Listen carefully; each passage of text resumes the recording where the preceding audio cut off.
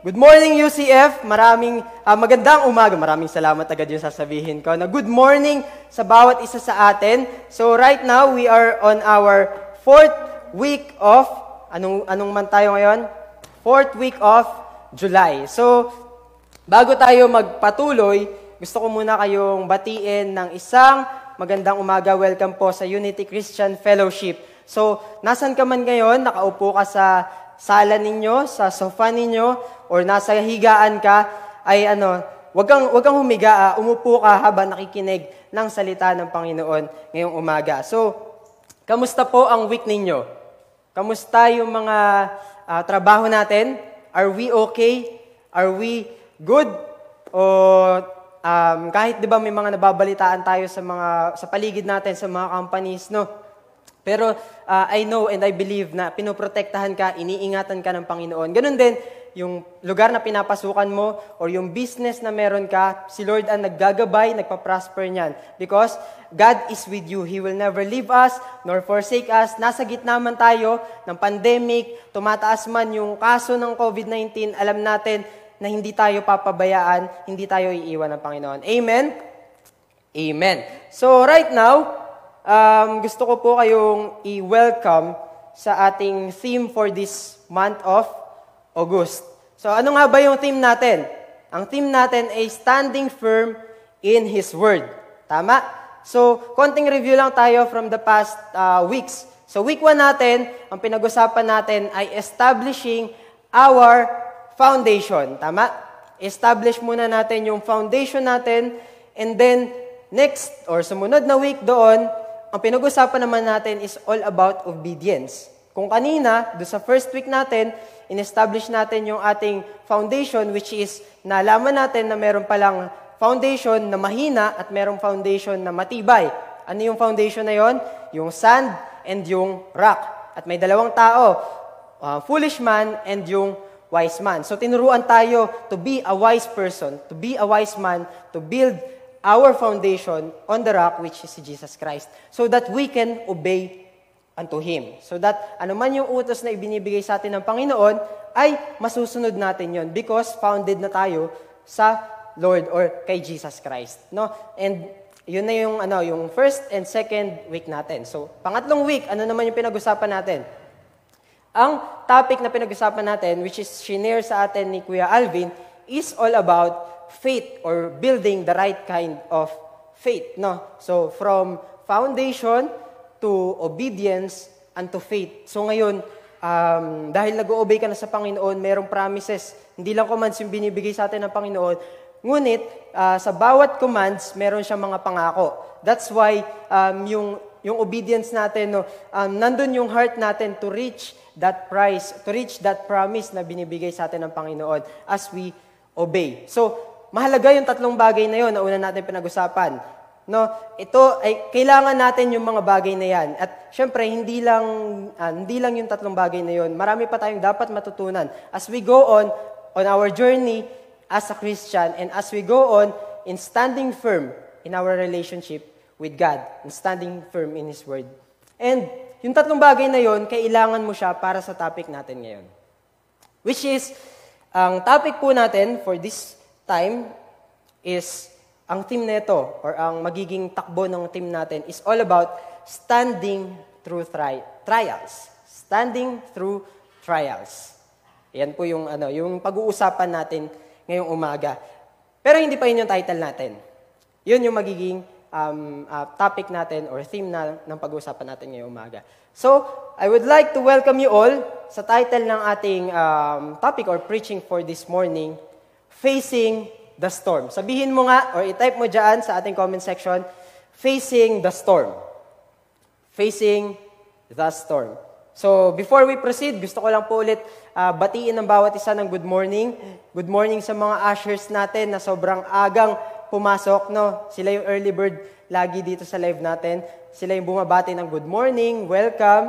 No, sa bawat isa sa atin. Gusto batiin si NJ, gusto batiin si Patrick, si Beverly, yan, si Rochmel, and syempre yung buong team ng ushering. Ganun din naman yung bawat ministry sa ating church or sa UCF. No? Lahat po kayo ay binabati ko ng magandang umaga. So, yan. So this morning, we will look at a parable of Jesus, which gives us insight how we can keep standing in the storm of life or through the storms of life. So, samahan niyo po ako, buksan niyo po ang mga Bible ninyo sa Matthew chapter 7, verse 24 to 27. So, Kuya Neil, parang nakaraan, ito yung ano natin, yung theme ng month natin ng August, ng July. So, mag-i-stick tayo doon. Kung nakaraan, ang perspective natin ay foundation, ang perspective natin ay faith. Ngayon naman, ang magiging perspective natin ay paano tayo makakatayo or paano tayo, ano yung kailangan natin gawin to keep standing right in the middle of the storm. Sino dito merong storm? Taas mo nga kamay mo kung meron kang na-experience na storm. Na-experience mo na ba yung bagyong Milenyo? So, hindi na siguro abot ng mga millennials yun. Naabutan naman nila, pero bata pa sila noon. No, bagyong Milenyo. Bagyong Ondoy. So, ito yung mga bagyo na malalakas na na-experience natin sa Pilipinas. Ako personally, na-experience ko siya. Nasa Marikina pa kami noon dati. Sobrang lakas ng bagyo, sobrang lakas ng ulan. At dumating yung time na sa sobrang dami ng binubuhos ng ulan, that morning, that day, umabot yung tubig sa mababa lang naman, third floor lang naman, ng highway. So yung bahay namin, yung lugar namin, nasa baba pa siya. So kung isipin mo, ito yung lugar namin, ito yung highway, third floor pa. So ganun katindi yung baha, yung storm na na-experience namin dati. Alam ko, sa lugar ninyo, wala pa kasi ako sa Laguna dati noon. Alam ko dito sa Laguna, medyo malakas din yung ulan or yung baha noong time na yon. So all of us, ay naka-experience na, or most of us, ay naka-experience na ng mga bagyo sa buhay natin bilang tao. And, basahin muna natin yung Matthew chapter 7, verse 24 to 27. Sabi dito, "Therefore, whoever hears this saying of mine, and does them, I will liken him to a wise man who built his house on the rock." So, saan daw nag-build yung wise man? He built his house on the rock. And the rain descended, dumating yung ulan. The floods came, dumating yung baha. And the winds blew and beat on that house. Dumating yung malakas na hangin at binayo yung bahay. And it did not fall. Isipin mo yun, grabe, ang tibay siguro ng bahay na yun. Ang tibay siguro ng pundasyon, or napakaganda siguro ng pagkakagawa dun sa bahay, that is why na-withstand niya yung storm. Nakatayo pa rin siya kahit may malakas na hangin, may baha, at merong bagyo. So, it did not fall. Hindi siya bumagsak, for it was founded on the rock. Inulit-ulit, it was founded on the rock. So, napakahalaga nung foundation ay mailatag muna natin. Which is, yun yung pinag-usapan natin ng first week. But everyone who hears this saying of mine and does not do them will be like a foolish man. Kung sino man yung nakakarinig sa salita ng Diyos, hindi nila ginawa, sila ay matutulad sa foolish man who built his house on the sand. And the rain descended, the floods came, and the winds blew and beat on that house, and it fell, and great was it fall. So kung yung kaninang foundation, kaninang bahay, ito ay tumayo, yung pangalawa na binanggit natin, ito ay bumagsak. Because it was not founded on the rock, it was founded on the other material, which is yung sand. So before we proceed, let us all bow down our heads and let's pray. Our Father in heaven, we thank you, Lord, for your word na amin pong nabasa. Salamat, Lord God, sa kalakasan, Panginoon. Salamat, Lord God, sa salita mo, Panginoon, na nagbibigay sa amin, Lord God, ng rason at ng dahilan, Panginoon, Lord God, upang kami, Panginoon, ay maging matibay, upang kami ay tumayo sa kalagitnaan ng mga bagyo na aming kakaharapin sa buhay. Ngayong umaga na ito, Lord God, pangunahan niyo po kami, turuan niyo po kami, iniimbitahan po namin ng inyong banal na spirito na magturo sa amin sa anumang mensahe ang nais mong iparating sa amin ngayong umaga. We thank you, Lord God. We honor you. We bless you. In Jesus' name, amen and amen. So yan, kapag sinabing storms, ito, intro muna tayo. Kapag sinabing storms in life, ano yung nasa isip mo? Kapag sinabing may bagyo, ano ba yung una mong naiisip? Is it merong ulan, may pumapatak na ulan? Merong hangin na sumisipol dahil sa sobrang lakas? Merong tubig na umaangat yung level dahil umaangat na yung baha? So ganyan ba yung storm na naiisip natin when it comes to, when we hear the word storm? So, baha, ulan, bagyo, literal na bagyo ba yung naiisip natin? Or you probably think about these things. For example, this storm, ito ba ay matatawag nating bagyo ng buhay? Going through financial crisis. Sino dito naka-experience na magkaroon ng financial crisis? Gusto mong bumili ng isang bagay or gusto mong magbayad ng tuition mo sa school pero wala kang pambayad. Gusto mong bilhin itong bagay na to dahil kailangan mo siya pero hindi mo magawang bumili. Gusto mong mag-provide ng pagkain sa family mo pero hindi mo magawa dahil wala kang pagkukuhanan or wala kang source. So you are going through financial problem and that storm ay pwedeng applicable sa life mo, na-experience mo. Ako, na-experience ko din naman yung mga ganyang storms, lalo na nung mga panahon na nag-aaral pa ako, no? And alam ko, bawat isa sa atin nakaka-relate dito sa financial storms in life. Ito, if you're going through sickness before the pandemic, sige, wag muna natin pag-usapan yung COVID-19. Kung ikaw ay naka-experience na ng sakit at karamdaman before, di ba napakahirap, nakaka-challenge, na namumroblema ka, na-stress ka, you are going through storms of sickness in your life. Especially ngayong pandemic, ngayong panahon na to, grabe, magkaroon ka lang ng ubo, magkaroon ka lang ng sipon, parang kakabahan ka na eh. Di ba? Pero, going through sickness in this time of pandemic ay hindi basta-basta. Hindi siya biro eh. Kasi kumbaga magkakaroon ka talaga ng fear if ikaw ba ay positive or good thing kapag ikaw ay negative dito sa COVID-19. So mahirap siya, mahirap na storm sa life natin ito. And marami sa mga kababayan natin, marami sa mga kakilala natin ay na-experience yan. Or may kakilala tayo na nagkaroon ng positive sa kanilang pamilya or sa mga kaibigan natin. No? So that is one of the storms that we may face in life. Hindi lang yung bagyo, hindi lang yung ulan. At marami pang iba. For example, ito.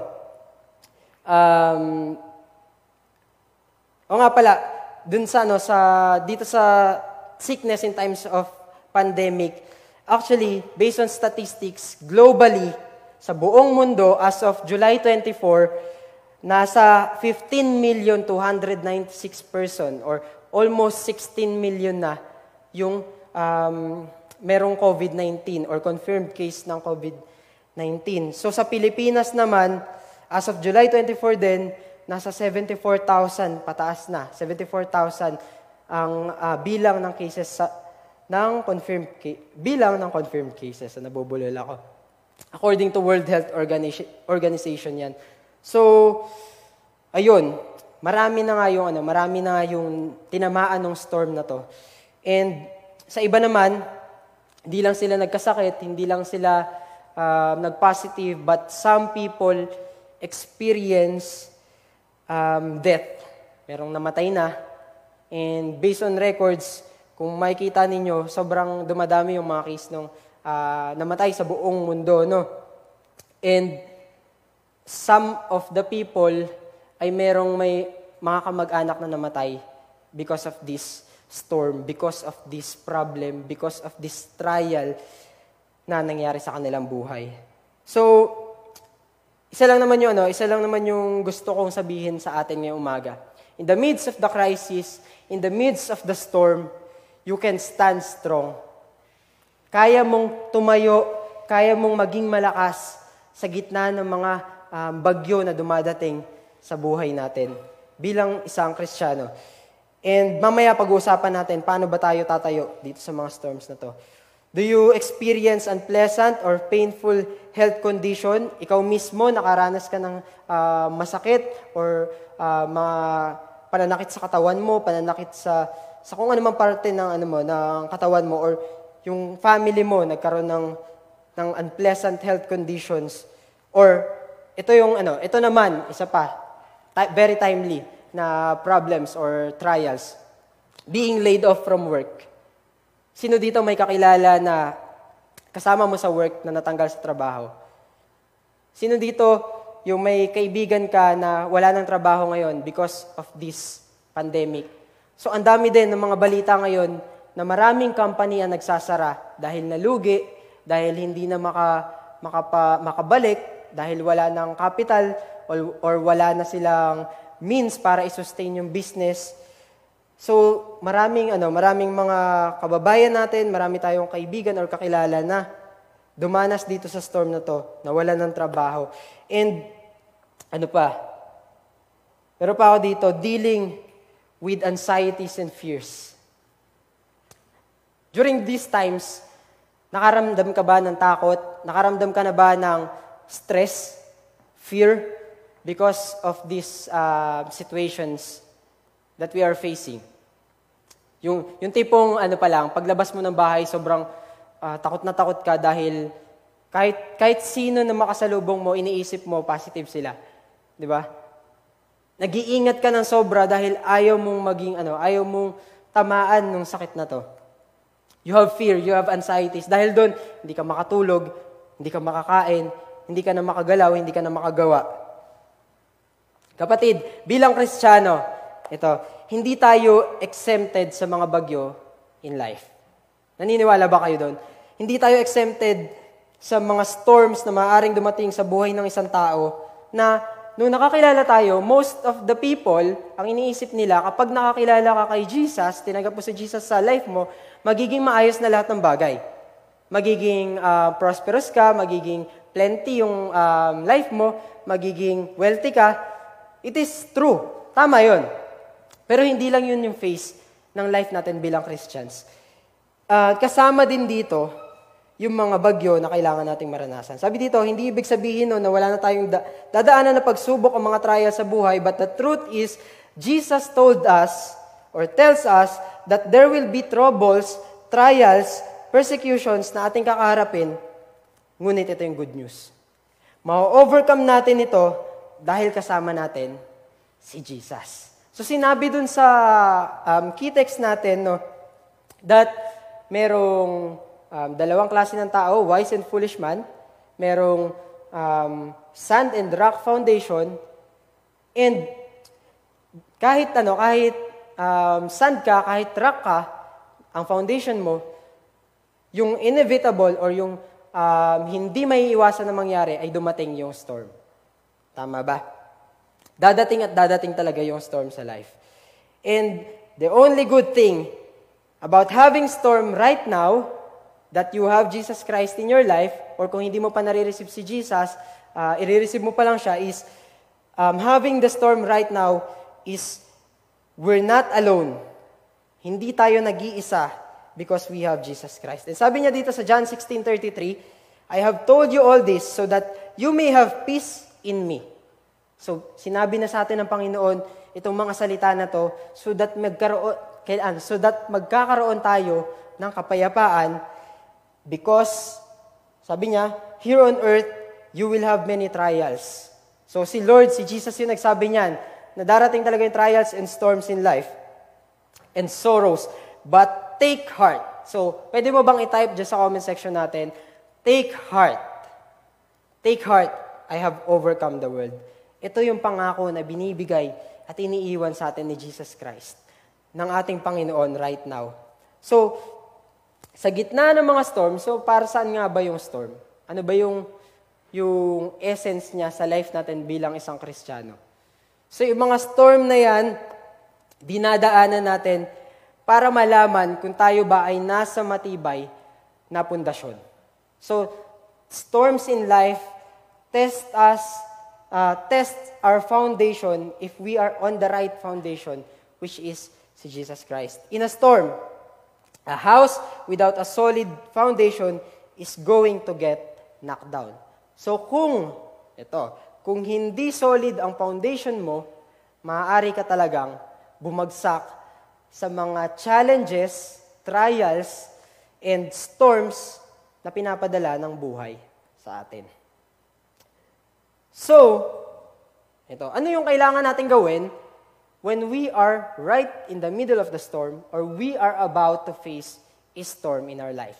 So, hindi pa ito yung pinaka-main points natin, pero kailangan nating maintindihan tong tatlong bagay na to so that we can face our storms right, so that we can overcome it. Amen? So, number 1 natin. Sige, wag natin number 1 pala. Hindi pa ito yung key pointer. Tatlong bagay na kailangan nating maintindihan as we face the storm in life. Be strong. Ito yung word na binibigay sa atin ng Panginoon. Ngayong oras na to, ngayong mga panahon na to, kailangan nating maging matibay. Why? Sabi dito, tough situations build strong people. Ang mga may hirap na sitwasyon na na-experience natin, pinoproduce niyan ay matitibay na mga tao, matatapang na mga tao. According to kay Zig Ziglar. So tough situations build strong people. Nabibuild pala tayo ng mga storms sa life. Most of us, ang thinking natin, kapag nagkakaroon tayo ng problema, ibinabagsak tayo. Most of us, ang naiisip natin, ay hinihila tayo pababa. Minsan sinisisi pa natin si Lord, Lord, bakit mo binigay sa akin tong problema na to? Bakit ako yung binigyan mo ng ganito? Mabait naman ako. Bakit sa akin pa? Or minsan naman, ang thinking natin, laging ang storm sa life natin ay padala ng kaaway. No, para tayo ay discourage or manghina. And ito yung truth. Tough situations build strong people. Amen. Minsan, ang mga tough situations sa life natin, hindi para isirain ka, hindi para i-knock down ka, kundi para i-build ka pa bilang isang matibay na tao or bilang isang matibay na Kristiyano. Amen? So, napapatunayan ang tibay ng isang bagay o ng isang bahay kung gaano kadaming mga storms na ang na-overcome nito or nalagpasan nito. For example, yung mga bahay na mga antique na houses. No, so example natin sa Batanes na lang, sa Batanes. So, makikita natin na yung mga bahay na nakatayo doon, nakatayo sila matagal na. Pero hindi pa rin sila tumutumba sa bagyo. 'Di ba? So their house is strong. Yung bahay nila ay napakatibay. So yung pagkaka-set up doon sa foundation ng bahay nila, syempre naka-ready yun in case of storm na dumating. So sa life natin, napapatunayan kung gaano tayo katibay, kung gaano kadami na yung na-experience or na-overcome natin sa buhay. So, ano-ano ba yung mga na-experience mo na? Na-experience mo na mawalan ng finances.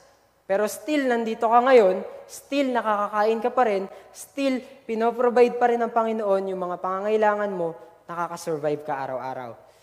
Na-experience mo na magkaroon ng sakit, yung sakit mo sobrang lala, sobrang tindi. Di ba? Kung sa ibang tao yan, hindi nila kakayanin. But ikaw, God is so good in your life that you are here right now because you are strong. Sabihin mo sa katabi mo, you are strong. Ikaw ay matibay. So, it is an encouragement for us from the Lord that in this time of trials, in this time of storms in our life, kailangan natin maging matibay. Hindi tayo dapat yung kapag may problema, bigla tayong, ay, mahina ako. Ay, weak ako. Ay, kawawa naman ako. Hindi dapat ganun yung maging mindset natin. But our mindset should be, malakas ako. I am strong. Why? Because I have Jesus Christ in my life. I have the Lord at my side. So I am strong. So, yan, your house can be strong in the storm when you are founded on the rock. Ito yung palagi natin naririnig dito sa verse na to. Madalas gasgas na siya, pero it is our basic foundation na kung saan dapat dito tayo nakatungtong or nakatayo. Yung house natin ay magiging matibay lang kung ito ay founded on the right foundation, on the strong foundation, which is yung rock na si Jesus Christ. So, ano nga ba? Ano yung mga, paano natin malalaman na ang isang tao ay merong deep foundation? So, meron ako sinahit ng mga examples dito. The person who has a deep foundation, trust God's wisdom when life is confusing. Kapag ang buhay ay, it seems na gulong-gulo ka na hirap ka na, sobrang dami ng problema, pero nagagawa mo pa rin magtiwala sa Panginoon, nagagawa mo pa rin sabihin na, Lord, I know that there is a purpose in this storm. I know that there is a lesson in this storm na gusto mong matutunan ko. And you trust God in the midst of confusion, you are a person who has a deep foundation. Pangalawa, yung mga tao na merong deep foundation, which is dapat meron din tayo nito, dapat nating matutunan, those person relies on God's strength when they are weak. Kanina pinag-uusapan natin, be strong. Kailangan maging matibay ka. Ngayon, hindi ka magiging matibay sa pamamagitan ng sarili mong lakas. Kapatid, sinasabi ko sa iyo, if you will use your own strength, your own ability, your own skills, lahat ng yan baliwala. Dadating ka sa punto na mauubusan ka ng strength, hihinto ka. Dadating sa punto na mauubusan ka ng mga ideas or knowledge, then you will stop. But if your strength comes from the Lord, but if your strength ay sa Diyos lamang nagmumula, then kahit anumang bagay na makaharap mo, hindi ka mauubusan ng lakas because God will sustain you. Amen? So kapag nanghihina ka, ask strength from the Lord. Kapag ikaw ay feeling mo, Lord, ang lamya-lamya ako ngayon, Lord, tinatamad ako, Lord, I am weak, then ask strength from the Lord. And He will give you that strength. He will sustain you that strength. Isang example na ito sa Bible is dun sa story ni David that ito yung sa First Samuel na First Chronicles, na nung time na bumalik sila galing dun sa army line, dun sa Philistines. Pinauwi sila dahil sabi nung mga officers, sila David daw ay pwedeng bumaliktad sa kanila. Ang kalaban nila nitong time na to ay Israel. So, bumalik sila sa lugar nila sa Siklag. And after that, pagbalik nila, ni-raid ng kalaban or ng Amalekites yung kanilang lugar. Kasama yung mga ari-arian nila, kasama yung mga asawa nila at pamilya nila. So, yung mga tao nakasama ni David, yung mga warriors ni David, sila ay nanlumo, sila ay nanghina, sila ay nalungkot. At dumating sa point na naging bitter sila at gusto nilang patayin si David through stoning him. But sabi dun sa verse, but David found his strength on the Lord his God.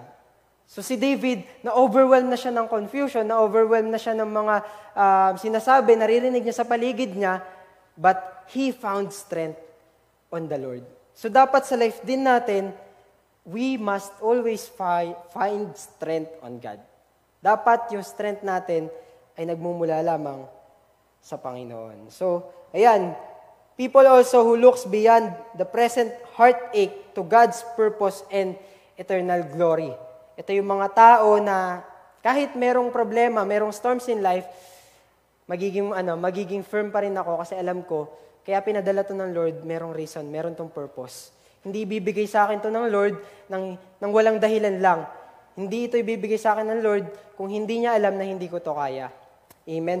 So, those are people who has a deep foundation. So, ikaw ba, i-check natin, dun sa mga binanggit natin, nandun ba tayo sa mga list na yon or wala pa? So, if we want to build our life dun sa deep and right foundation, which is si Jesus Christ, patuloy nating alamin kung ano ba yung sinasabi sa salita ng Diyos. Patuloy tayong mag-seek ano yung word ni God so that we can hear, listen, and obey to His word. So mamaya, mas mapapag-usapan pa natin yan. And last na lang, those people who relies on grace in times of personal failure. Yung mga time na nandun ka sa rock bottom dahil bumagsak ka, dahil nagkamali ka, dahil maling desisyon yung nagawa mo, nag-fail ka, and still you rely on the grace of God, kapatid, you are building your life on the right foundation. So, dapat sa life natin, kung na-experience mo na kapatid na bumagsak, kung na-experience mo na mag-fail sa school man yan, sa trabaho mo, merong ini-expect sa'yo yung boss mo pero hindi mo nagawa, iniisip mo failure ka na, ganun din sa school, may expectation sa'yo yung magulang mo na dapat ganito yung grades mo, dapat mataas ka lagi, dapat summa cum laude ka, dapat cum laude ka, dapat dapat meron kang honor, pero nag-fail ka, kapatid, sinasabi ko sa'yo, sinasabi ng Lord sa'yo ngayong umaga that as you trust and rely on the grace of the Lord, kaya mong tumayo dyan sa storm na yan. Kaya mong ma-overcome yan. Na-overcome na nga ni Jesus Ikaw pa ba? Binigay na sa'yo ng Lord lahat ng bagay na kakailanganin mo para ma-overcome yung mga bagay na yan. So, sabi lang dito sa isang verse, Ephesians 6:10, "Be strong in the Lord and His mighty power." Sa Lord daw dapat tayo maging matibay or kumuha or humugot ng kalakasan. Put on all of God's armor so that you will able to stand firm against all strategies of the enemy or strategies of the devil. In order for us, para makayanan natin yung mga problema, yung mga trials, and even temptations na inilalatag ng kaaway sa life natin, kinakailangan ay bumalik tayo sa Panginoon, humingi tayo ng lakas sa Kanya, be strong in the Lord. Pangalawa, be storm ready. Pangalawang bagay na dapat nating matutunan habang tayo nasa kalagitnaan ng mga storms sa ating buhay, yung challenges na yan, is to be storm ready. Kapag nagtatayo ka ng isang bahay, di ba, you make sure na yung bahay na itatayo mo ay kakayanin yung lindol, una sa lahat. Di ba? Dapat ganito yung poste niyan. Dapat maayos or alam mo dapat kung ilang yung bilang ng poste na gagawin mo based dun sa lawak ng bahay mo. Dapat ganito yung pader nito, dapat ganito yung bubong niya, dapat ganito yung pagkakapako, dapat ganito yung mangyayari. Nasa ganun, kapag may dumating na bagyo, alam mo, hindi ka tatangayin.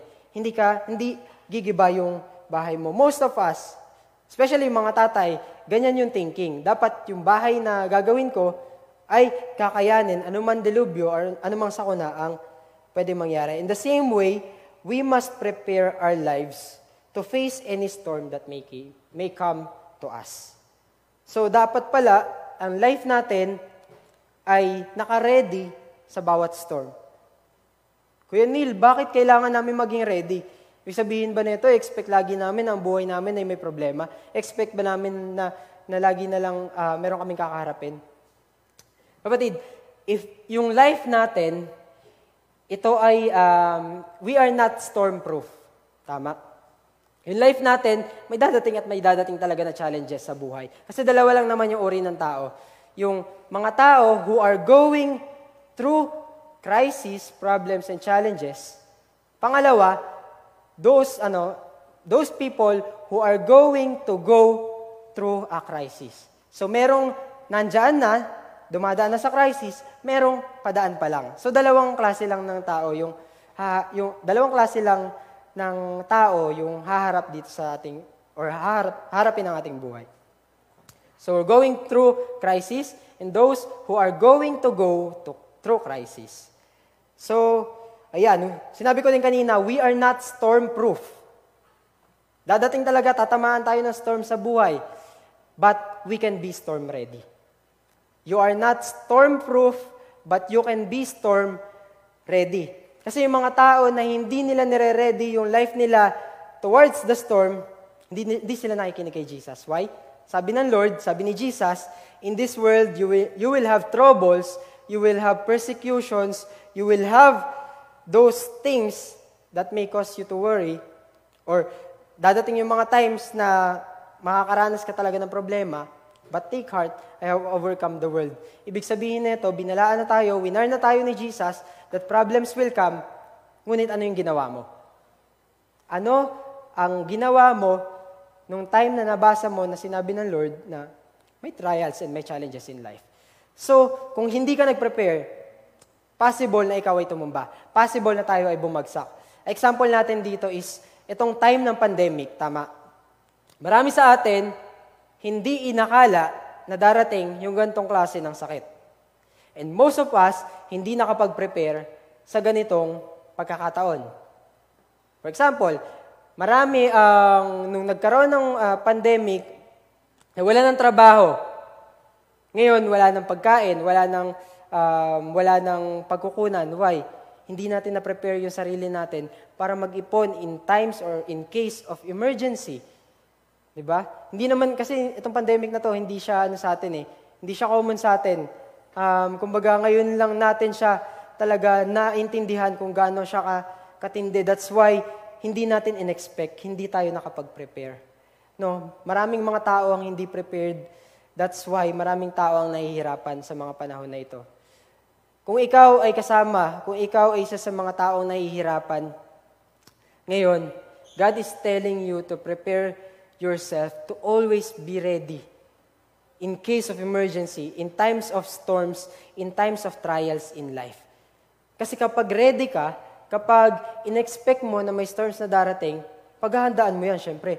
Alam mo na uulan, syempre, if-fix mo, aayusin mo yung mga bubong mo, na sa ganun, hindi pumatak or tumulo sa bahay ninyo, aayusin mo yung mga bagay sa loob ng bahay ninyo, ipe-prepare mo yan, ire-ready mo yan.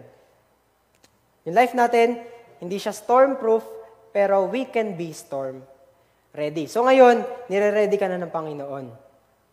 Nung sa ganun, pag humarap ka sa trials, tumarap ka sa challenges in life, you will not be knocked down. Hindi ka babagsak, hindi ka tutumba. Magiging matibay ka na. You will be strong right now. Amen? Do you believe that? So, i-claim mo na sa life mo that you can be storm ready. So, yan. Pwede nating ihanda yung sarili natin sa ganon. Pwede nating ihanda yung sarili natin nang sa ganon, alam natin kung ano ang gagawin natin kapag dumating yung mga problema sa life natin. Hindi ka na mangangapa, hindi ka na mahihirapan dahil alam mo yung tamang mga aksyon at tamang gagawin because you have prepared yourself. Pangatlong bagay na dapat nating maintindihan, be steadfast. In the middle of the storm, kailangan nating maging steadfast. Or ito yung other term ng word natin or ng theme natin for this month na stand firm. Be steadfast. Kinakailangan natin mag-remain firm sa kinalalagyan natin. We must remain firm, una, sa calling na binigay sa'yo ng Lord. You must remain firm dyan sa promise na ni-reveal sa'yo ng Lord. Meron siyang iniwan sa'yo na word. Meron siyang binitawan sa'yo na promise. At gagawin niya yan. You just need to remain firm, remain steadfast. So sa gitna ng mga testing sa life, dito napapatunayan yung katatagan natin. Yung steadfast, it's also other term for endurance or perseverance. Let your faith endure those trials. Hayaan mo na yung faith mo ay maging matibay, maging ready, so that your faith can endure those trials. Kapag yung faith mo ay steadfast, or no matter what happens sa aking paligid, I will still be firm. Malungkot man ako, maiyak man ako, mahirapan man ako, mabigat man yung problema na darating sa buhay ko, I will choose to remain firm on the Lord. So let your faith endure those trials, stand firm no matter what. Ano man yung challenges na kakarapin mo, tayuan mo lang yan, kapatid. Amen ba? Amen, amen, and amen. So ngayon, now that we know these three things na kailangan natin maintindihan, meron pa akong isang bagay na gustong i-share sa inyo. Isa sa mga quotation na nabasa ko, to learn strong faith is to endure great trials. Kung maintindihan na natin, kung mauunawaan natin na kailangan nating patatagin or patibayin yung pananampalataya natin, doon tayo makakapag-endure or makakapag-overcome ng mga problems in life. Sabi niya dito, to learn strong faith is to endure great trials. I have learned my faith by standing firm amid severe testings. Sabi dito nung nag-quote nito, si George Mueller, naintindihan niya, na-realize niya na ang susi pala para para malagpasan ko yung problema, ma-endure ko siya kahit mahirap, mabigat o masakit, is to remain my faith and to endure on those great trials. So going back dun sa story natin and sa ating key text, medyo pumipiyok ako, papaano ba natin dapat haharapin ang mga bagyo sa ating buhay? So yung kanina pala, more on intro lang siya. How will you face the storms in life? Dahil ito yung title ng topic natin ngayong umaga. How will I face the storms in my life? Nakakakaba, nakakatakot, nakaka-discourage, nakaka-stress. Pero kapatid, you can face those storms in life. How to be strong, how to be storm ready, how to be steadfast. Ano ang gagawin ko or ano ang gagawin mo para mangyari yung mga bagay, yung tatlong bagay na pinag-usapan natin kanina. Through our text, makikita natin yun. Number 1, you need to have a word. Number 1 point natin, facing the storms, you need to have a word. Kinakailangan meron kang salita na mari-receive or panghahawakan mula sa Panginoon habang ikaw ay nasa gitna ng trials, nasa gitna ng storms, nasa gitna ka ng battles in life. Kanina pinag-usapan na natin kung ano yung mga battles na yun. Nasa gitna ka ng financial crisis, na lay off ka sa trabaho, natanggalan ka ng trabaho, meron kang kamag-anak na may sakit ngayon, or namatayan ka ng kamag-anak. Sabi ng Panginoon, you need to have a word. Sabi dito sa verse, but everyone who hears this saying of mine. Yan, dun muna tayo sa unang part na yon. Sino man na nakakarinig ng mga salita kong ito, hindi salita ko, pero salita ni Jesus. Yung word ng Panginoon, yun yung kailangan natin sa buhay natin. Hindi mo kailangan ng salita ng kaibigan mo, though you need encouragement sometimes, but hindi ka lang dapat doon nagre-rely. You need to rely on the word of God mismo sa salita ng Diyos. And gaano ba ka-importante yung word ng Panginoon sa life natin? How is it important? Bakit kailangan na magkaroon ako ng word? Pwede namang harapin ko na lang yung problema ko ng ako lang. Pwede namang harapin ko yung problema ko dahil ang dami ko ng pinagdaanan eh. Matibay na nga yung balat ko. Balat kalabaw na ako sa sobrang dami ng challenges na kinalaban ko or kinaharap ko. Pero sabi ng Lord, importante na meron kang salita. Meron kang panghahawakan na salita sa gitna ng mga trials and problems and storms in life. Because the Word of God, it gives us the direction on how we will build our lives or our lives. Tinuturuan tayo ng Panginoon, binibigyan niya tayo ng instructions, ng directions. Anak, ito ang gawin mo, dito ka pumunta, wag mong gawin tong bagay na to. Ito yung mas makakabuti para sa iyo. Lahat ng bagay na kinakailangan nating matutunan tungkol sa buhay, hindi lang dun sa mga magagandang bagay sa buhay natin, and even yung mga mahihirap or mga pangit na sitwasyons na minsan ay inaayawan natin, kinakailangan natin yung salita ng Diyos. Kailangan natin yung Word of God because it will give us the direction and instruction on how we will build our lives or our house doon sa solid foundation. Sabi sa Psalms 115 verse 105, your word is a lamp to my feet and a light to my path. Sinabi ito ng psalmist dahil syempre alam niya na dadaan talaga sa valley of shadows of death. And it represents yung mga problems and trials in our life. Hindi masaya na dumaan sa valley ng ikaw lang mag-isa. Madilim doon, sabi. Di ba? But if you have the Word of God, meron kang liwanag na mag-guide sa'yo papunta doon sa dulo ng valley. Na sa ganon, malagpasan mo yung valley na kinakaharap mo. You need the Word of God. Your Word, sabi dito, is a lamp to my feet and a light to my path. Lahat ng dadaanan natin, liliwanagan ng Panginoon yan. Gaano man kadilim dahil sa bigat ng mga pinagdadaanan mo, dahil sa stress na kinakaharap mo ngayon, Sabi doon, si Lord, yung salita ng Panginoon ang magbibigay ng kaliwanagan. Sa daraanan mo, sa isipan mo, sa puso mo, bibigyan ka ng enlightenment, bibigyan ka ng instructions and directions ng Panginoon. The Bible is the manual of life. Ito ay sobrang basic na para sa atin. Nung una pa lang tayo na Kristiyano, itinuro na sa atin to na ang Bible ay manual ng ating buhay. Pero ang tanong, yung manual ba na ito ay ginagamit mo sa iyong buhay?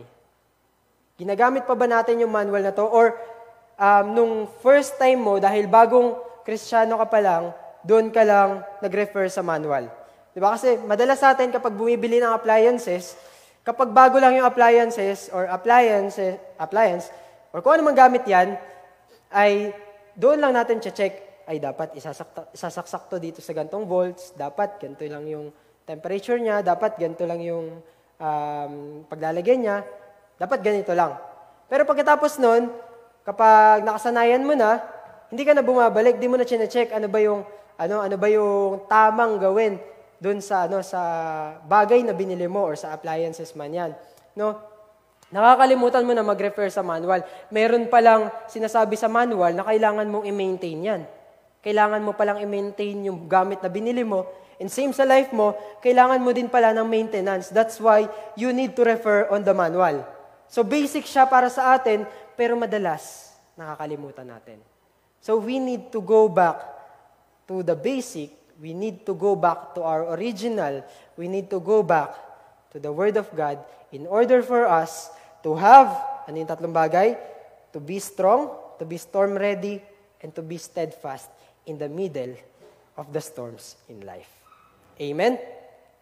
So, hindi lang siya dapat, yung Bible, yung Word, hindi lang siya dapat sa una natin tinitingnan, kundi sa bawat araw ng buhay natin, dapat ay bumabalik tayo, inaalam natin kung ano yung sinasabi sa manual ng life natin, which is the Word of God. So, kanina na intindihan natin ano yung importance ng Bible sa life natin or ng Word of God. Ngayon, ang question sa atin, Neil, or Kuya Neil, how can I have a word? Paano ba dapat? Ano yung kailangan kong gawin para makareceive ako ng salita? First, it means that we have a responsibility to expose ourselves to the truth. It is your responsibility, it is my responsibility para makarinig ako ng word to expose myself on the truth. Siyempre, i-expose mo yung sarili mo sa mga bagay na nagli-lead sa'yo para makarinig ka sa salita ng Diyos. We do this by reading the Bible, doing our devotion. Sa bawat araw na nagbabasa ka, nagde-devotion ka, naririnig mo kung ano yung specific na direction or instruction sa'yo ng Panginoon. And lalong-lalo na, di ba, sobrang clear sa atin, mabilis nating ma-receive yung word kapag may pinagdadaanan tayo, tama? Kapag kailangan mo ng word, doon, para siyang yung Bible, pag binasa mo, merong umiilaw na word. Di ba, ganun minsan yung mga na-experience natin, Lord, kailangan ko tong salita na to. Thank you for your word. So, hindi lang tuwing may problems tayo, reminder, hindi lang tuwing may problems tayo dapat excited dun sa pagde-devotion or sa pagbabasa ng salita ng Diyos. But every day, as we do it, kahit minsan feel mo, parang wala akong maintindihan, feeling ko, hindi ko maunawaan, nako-confuse ako, ask wisdom from the Lord, ask wisdom from the Holy Spirit, and He will guide you as you read the Word of God. Ang mahalaga nun, ini-expose mo yung sarili mo sa salita ng Diyos. Okay? We do this by reading the Bible, by reading Christian books. Kapag nagbabasa ka ng mga other supplementary books, kasi syempre, minsan may mga kailangan matutunan, specifically. For example, gusto mo maging matibay na Kristiyano, syempre, pupunta ka dun sa mga materials or mga libro that will tell you what to do as a Christian. Or how will you live your life as a Christian? Sunod doon, by attending yung worship service natin or Sunday Cell Celebration. Ang question, ayan, nakikinig ka pa ba ng salita? Or habang nagpe-play yung live stream natin, busy ka sa pagluluto, busy ka sa pagwawalis, busy ka sa pag-Facebook, pag-stream, or scroll ng ng cellphone mo? Or are you focused on hearing the Word of God? So ayan, dapat ay nakafocus tayo. Isa sa mga source ng Word para sa atin ay itong live stream natin, yung prayer night natin, yung midweek corporate prayer. Isa yan sa mga source na kung saan maaari natin ma-receive man yung message or specific instructions na binibigay sa atin ng Panginoon. And also, sa pag-attend natin ng mga cell group, pag-attend natin ng mga Bible studies. No? Ngayong pandemic, wala tayong physical na gathering, pero meron pa rin tayong online. Meron pa rin tayong virtual cell group. Meron pa rin tayong cell group through Zoom. So, nakaka-attend pa ba tayo ng cell group or hindi na? Ibig sabihin na ito, hindi na rin tayo nakaka-receive ng word mula sa Lord.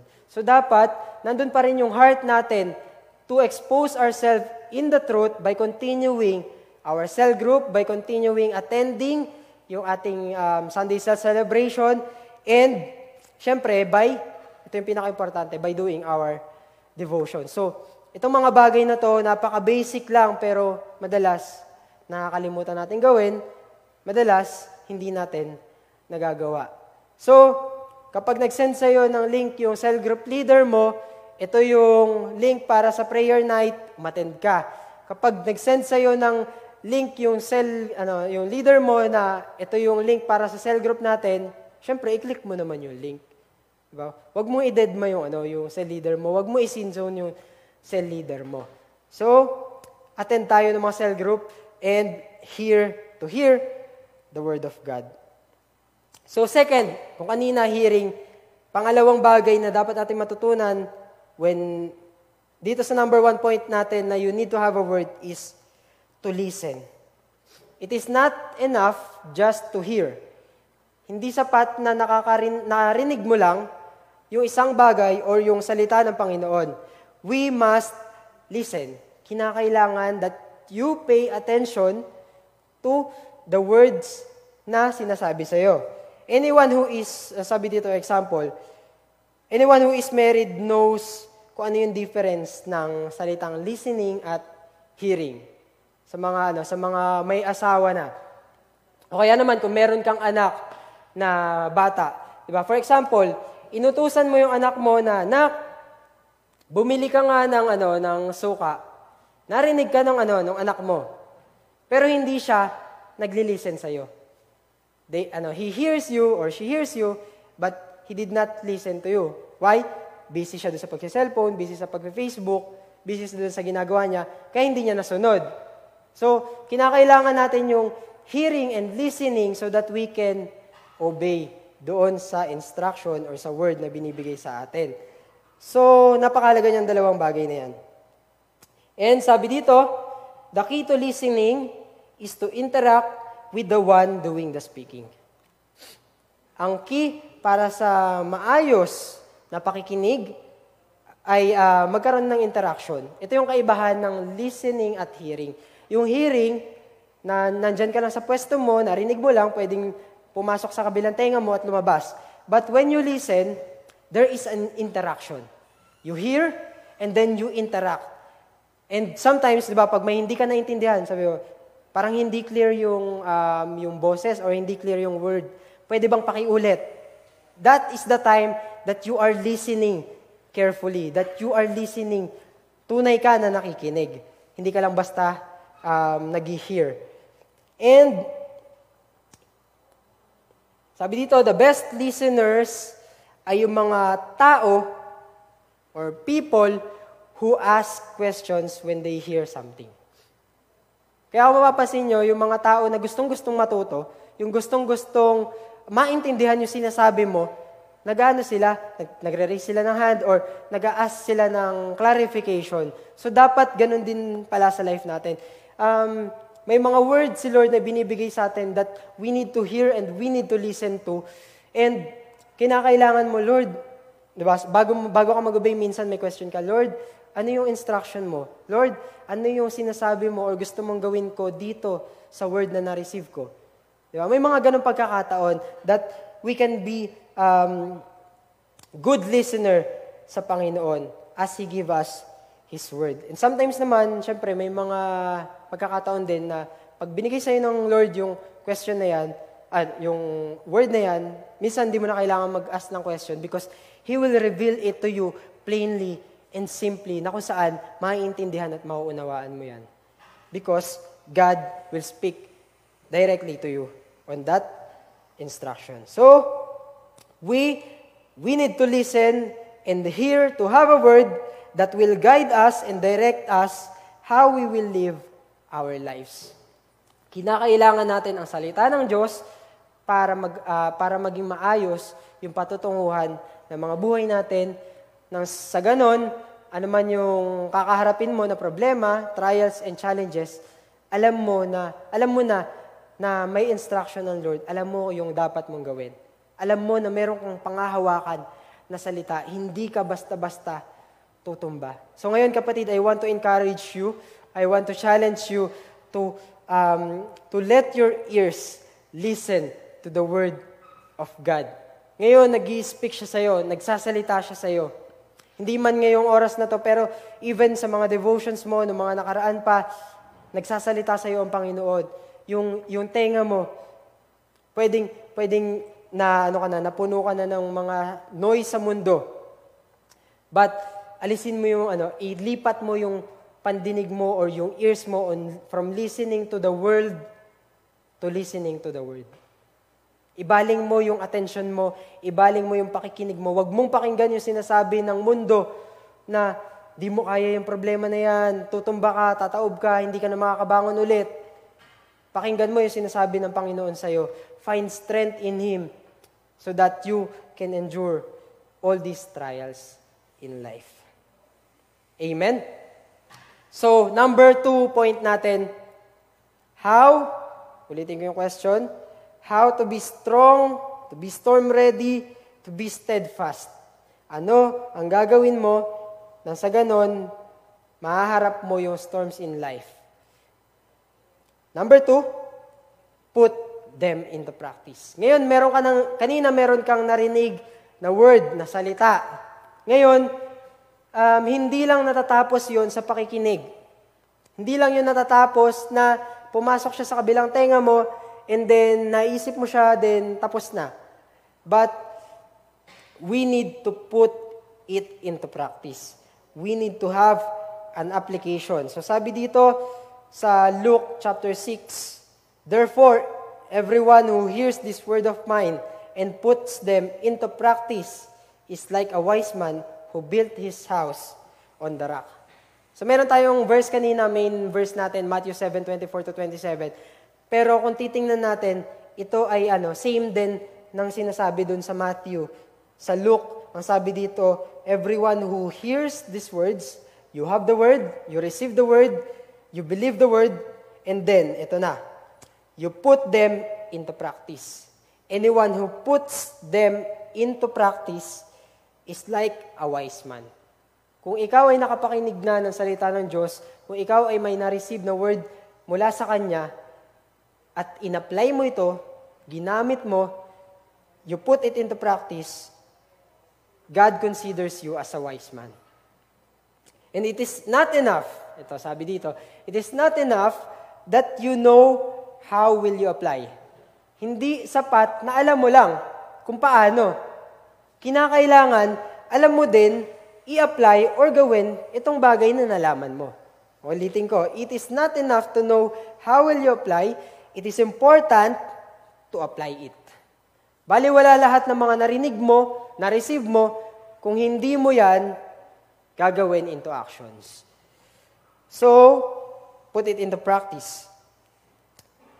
And if we want to be strong and to be storm-proof and steadfast in the midst of this storm, we must actually do what God wants us to do. Ano ba yung gusto ng Panginoon na gawin natin? Una, makinig tayo sa Kanya. Pangalawa, gawin natin yung mga bagay na gusto niyang gawin natin.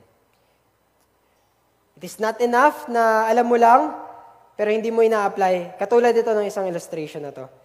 It is the same with building. Tama ba? Ang isang building, kapag ikaw ay magtatayo, syempre, pwede mong alamin, pwede mong i-search sa Google kung paano maghalo ng simento. Masa-search mo na sa YouTube ngayon eh. Noong mga nakaraang weeks, nakaraang araw, nanonood ako ng mga interior design. Nanonood ako ng kung paano mag-ayos ng bahay. Siyempre, may plan din naman tayo na maayos yung mga bahay natin, maayos yung tinitirahan natin. So, nag-check ako ng mga interior design.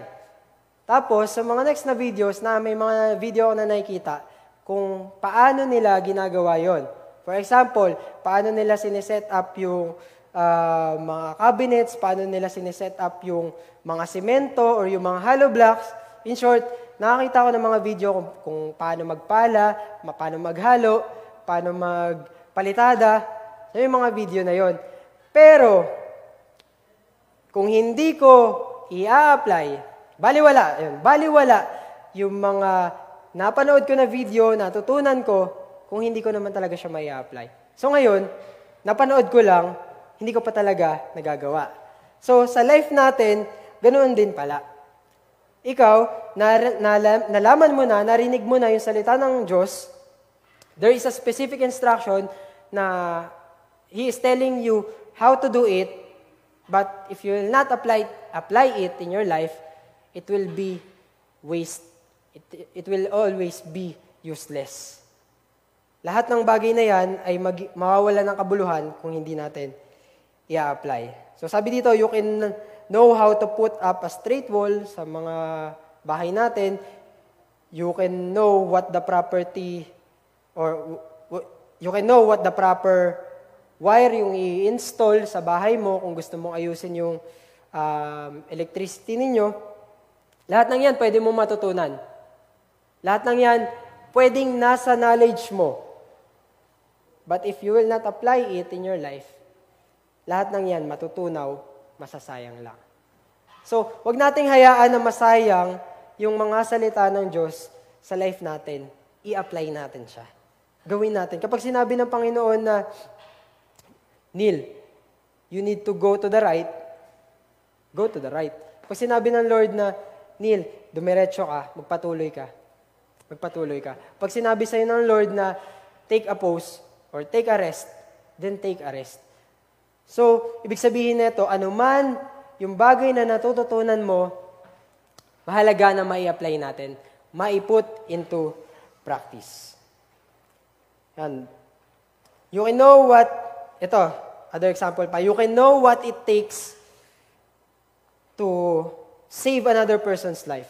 Alam mo kung paano mag-evangelize, alam mo kung paano mag-share ng word, ng gospel. Alam mo na merong tao na nangangailangan ng word ng Panginoon, pero dahil hindi mo nagawa, dahil hindi mo in-apply yung nalalaman mo, sayang lang. So mas maganda yung magiging resulta ng mga bagay kapag ina-apply natin ito. Tama? When you apply yung knowledge mo about evangelism or about sharing the word of God na meron ka nakitang tao na nangangailangan nito, higit sa lahat sa panahon ngayon, kailangan ng tao ng encouragement, kailangan ng tao ng kasagutan sa mga problema nila, kailangan ng mga tao sa paligid mo ng something na pangahawakan nila kasi yung storm sa life masyadong mabigat para sa kanila and they tend to go down or ma-break down because of these storms. But if you will learn to do it, to act on it, to apply it in your life, then magiging maayos yung resulta ng mga bagay-bagay. So you can know that God hates, for example, God hates yung pagchichismisan or gossip. Alam mo na mali, pero hindi mo yun apply, baliwala pa din. Sabi dito, you can know that God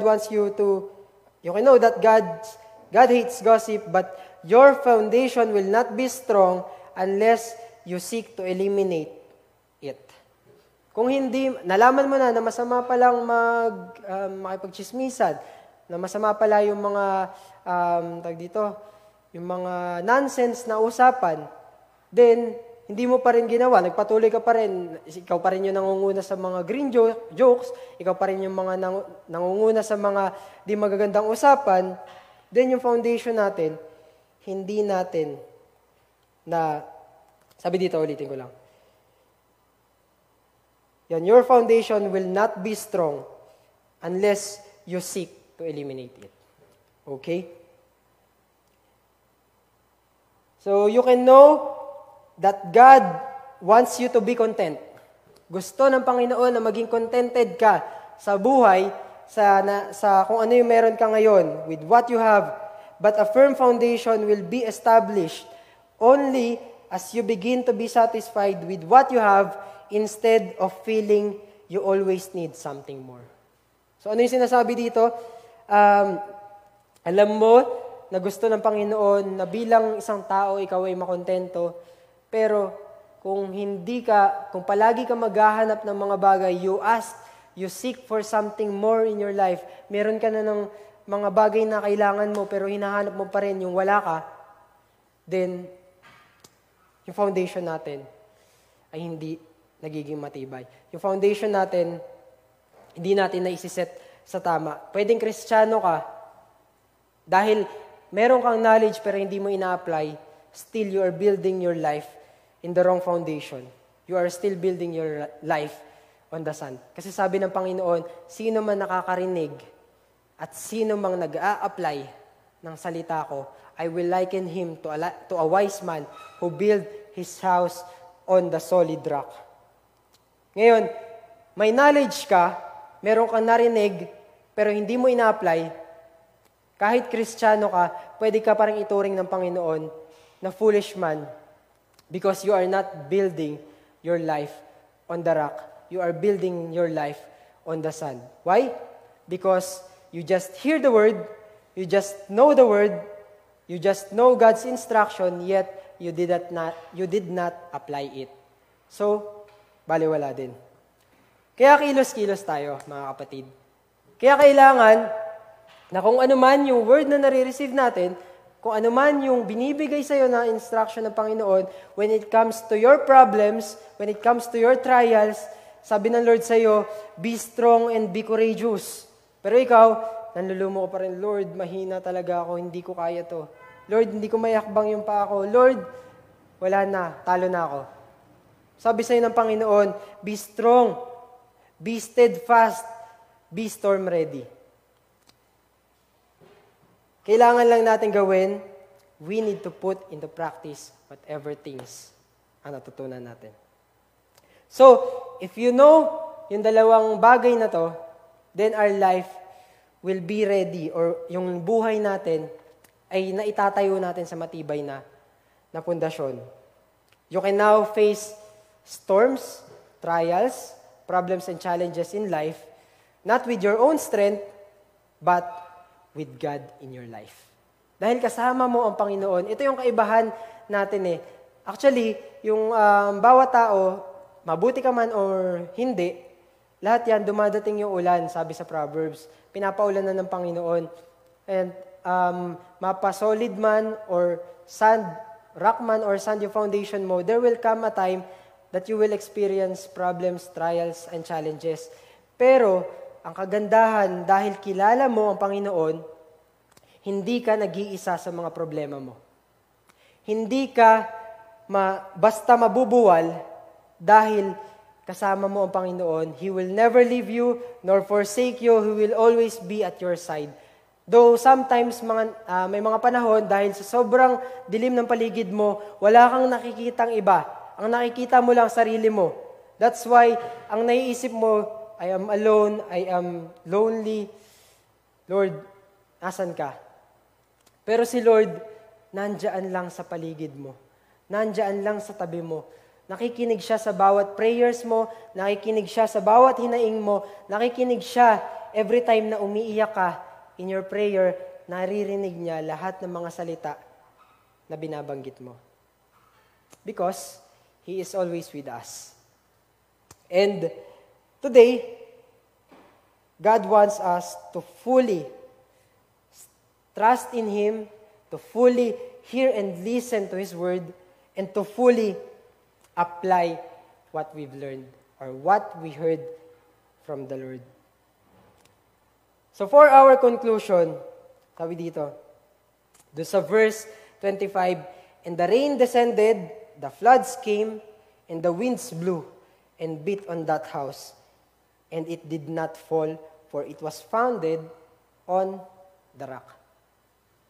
Kapatid, if you are experiencing those trials and challenges right now, God wants you to know that if you let your life be built on the solid rock, kahit may dumating man ng mga ganyang pagkakataon or bagay sa life mo, hindi ka babagsak at hindi ka mabubuwal.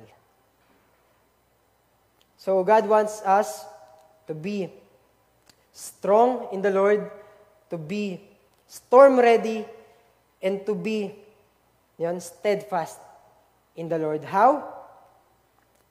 By hearing the Word, by having the Word of God, and by applying it or putting it into practice into our lives. Amen? So for our challenge, anong storm or anong pagkakataon, anong sitwasyon ang dinadaanan mo ngayon sa iyong buhay? Ano ba yan? Nahihirapan ka ba? Or basic lang sa'yo? Magaan lang? Or ikaw yung kailangan mo na maintindihan or kailangan mo marinig yung word ng Panginoon so that you can be stable or you can be firm saan ka man nakatayo ngayon. Another question, ano yung ginagawa mo sa gitna ng mga problema? Ano yung ginagawa mo right in the middle of your storm? Is it you focus yourself doon sa mga bagay na mahirap? Nagpo-focus ka lang ba doon sa mga bagay that causes you to fear? Nagpo-focus ka lang doon sa mga wala? Nagpo-focus ka diyan sa malaki mong problema? God is bigger than your problems. Gaano man kalaki yung problema mo, He is bigger than your problems. We have a big God. We have a big God who can face those big problems for you. Siyempre, dahil kasama mo ang Panginoon, mapapagtagumpayan mo yung mga malalaking problema na yan. Ano man yan, mountains man yan, storms man yan, kaya yung ilipat ng Panginoon, kaya yung patahimikin at patigilin ng Panginoon once nalalakaran mo lang, ano man salita na ibinibigay niya sa'yo sa mga oras na ito. So, right now, pwede mo bang ipikit ang iyong mga mata? Think about this. Think about those storms in your life. Imagine mo yung sarili mo na nandyan sa gitna ng mga storm na yan. Niyayanig ka. It is shaking you. And humahangin na malakas, umuulan na malakas, tumataas yung baha, at possible na ikaw ay ma-drown or ma-overwhelm. Na-imagine mo na? Then think about this. There is a hand. Merong isang kamay na gustong lumapit sa iyo, na gustong kunin yung kamay mo. Anak, you need to hear my word. Anak, you need to know my word. You need to know who I am. I am bigger than your problems. I am bigger than your storms. I can do all things. Ano man yung hinihiling mo ngayon sa Panginoon, ano man yung dinudulog mo sa Kanya, kagalingan man yan, provision man yan, pangangailangan mo man sa school, promotion sa trabaho, or new business, or whatever things, or kung gusto mo lang ng comfort mula sa Panginoon dahil sobra ng bigat ng mga problema na dinadaanan mo, or gusto mo ng strength mula sa Kanya, tumawag ka lang sa Panginoon. Pwede mong kausapin ng Lord ngayon. Pwede mo siyang, pwede kang makinig sa Kanya as you have your conversation right now with the Lord. Let's pray. Heavenly Father, maraming salamat po, Lord God. Thank you for encouraging us today this morning, Lord God, that merong mang storm, meron mang challenges, problems, and trials na dumating sa aking buhay, dumating na ito. Ngayon, nandito ako sa gitna nito. Pero alam ko, Panginoon, that I will overcome this because I have Jesus Christ in my life. That He has said in His Word, "Take heart, I have overcome the world." Lord, this word ay pangahawakan ko, ia-apply ko sa aking buhay. Na sa ganun, Lord God, all those fears, all those worries, all those storms in life, Panginoon, ay mawala.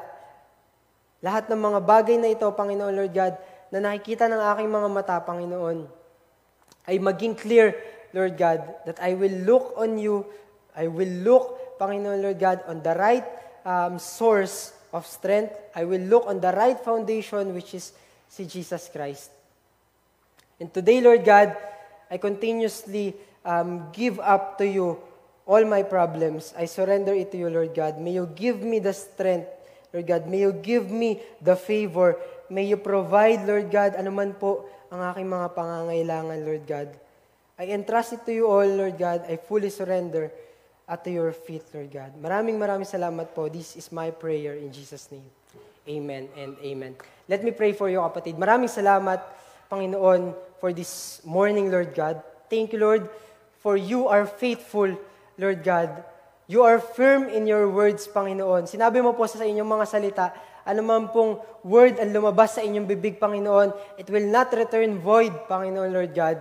It will all return, Panginoon, fulfilled, Lord God. Any promises na ibinigay mo sa aming mga kapatid, Lord God, sa bawat isa sa amin, Panginoon, it will not come to you, Panginoon, Lord God, empty.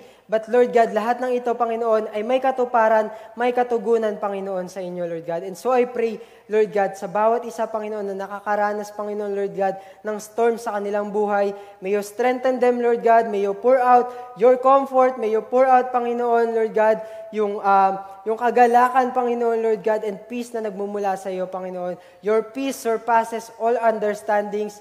Your peace surpasses all the storms, Panginoon, that we may be facing in life, Lord God. And right now, Panginoon, maraming salamat po, Lord God, for your word, Panginoon. Hayaan niyo po, Panginoon, na as we end, Lord God, ma-apply po namin, Panginoon, ang bawat salita na ito sa aming mga buhay, Lord God. So that we can be firm. We can stand strong. We can stand firm in the midst of every trials na darating sa aming buhay. We bless you, Lord God. We thank you. We honor you in Jesus' name. Amen and amen. So all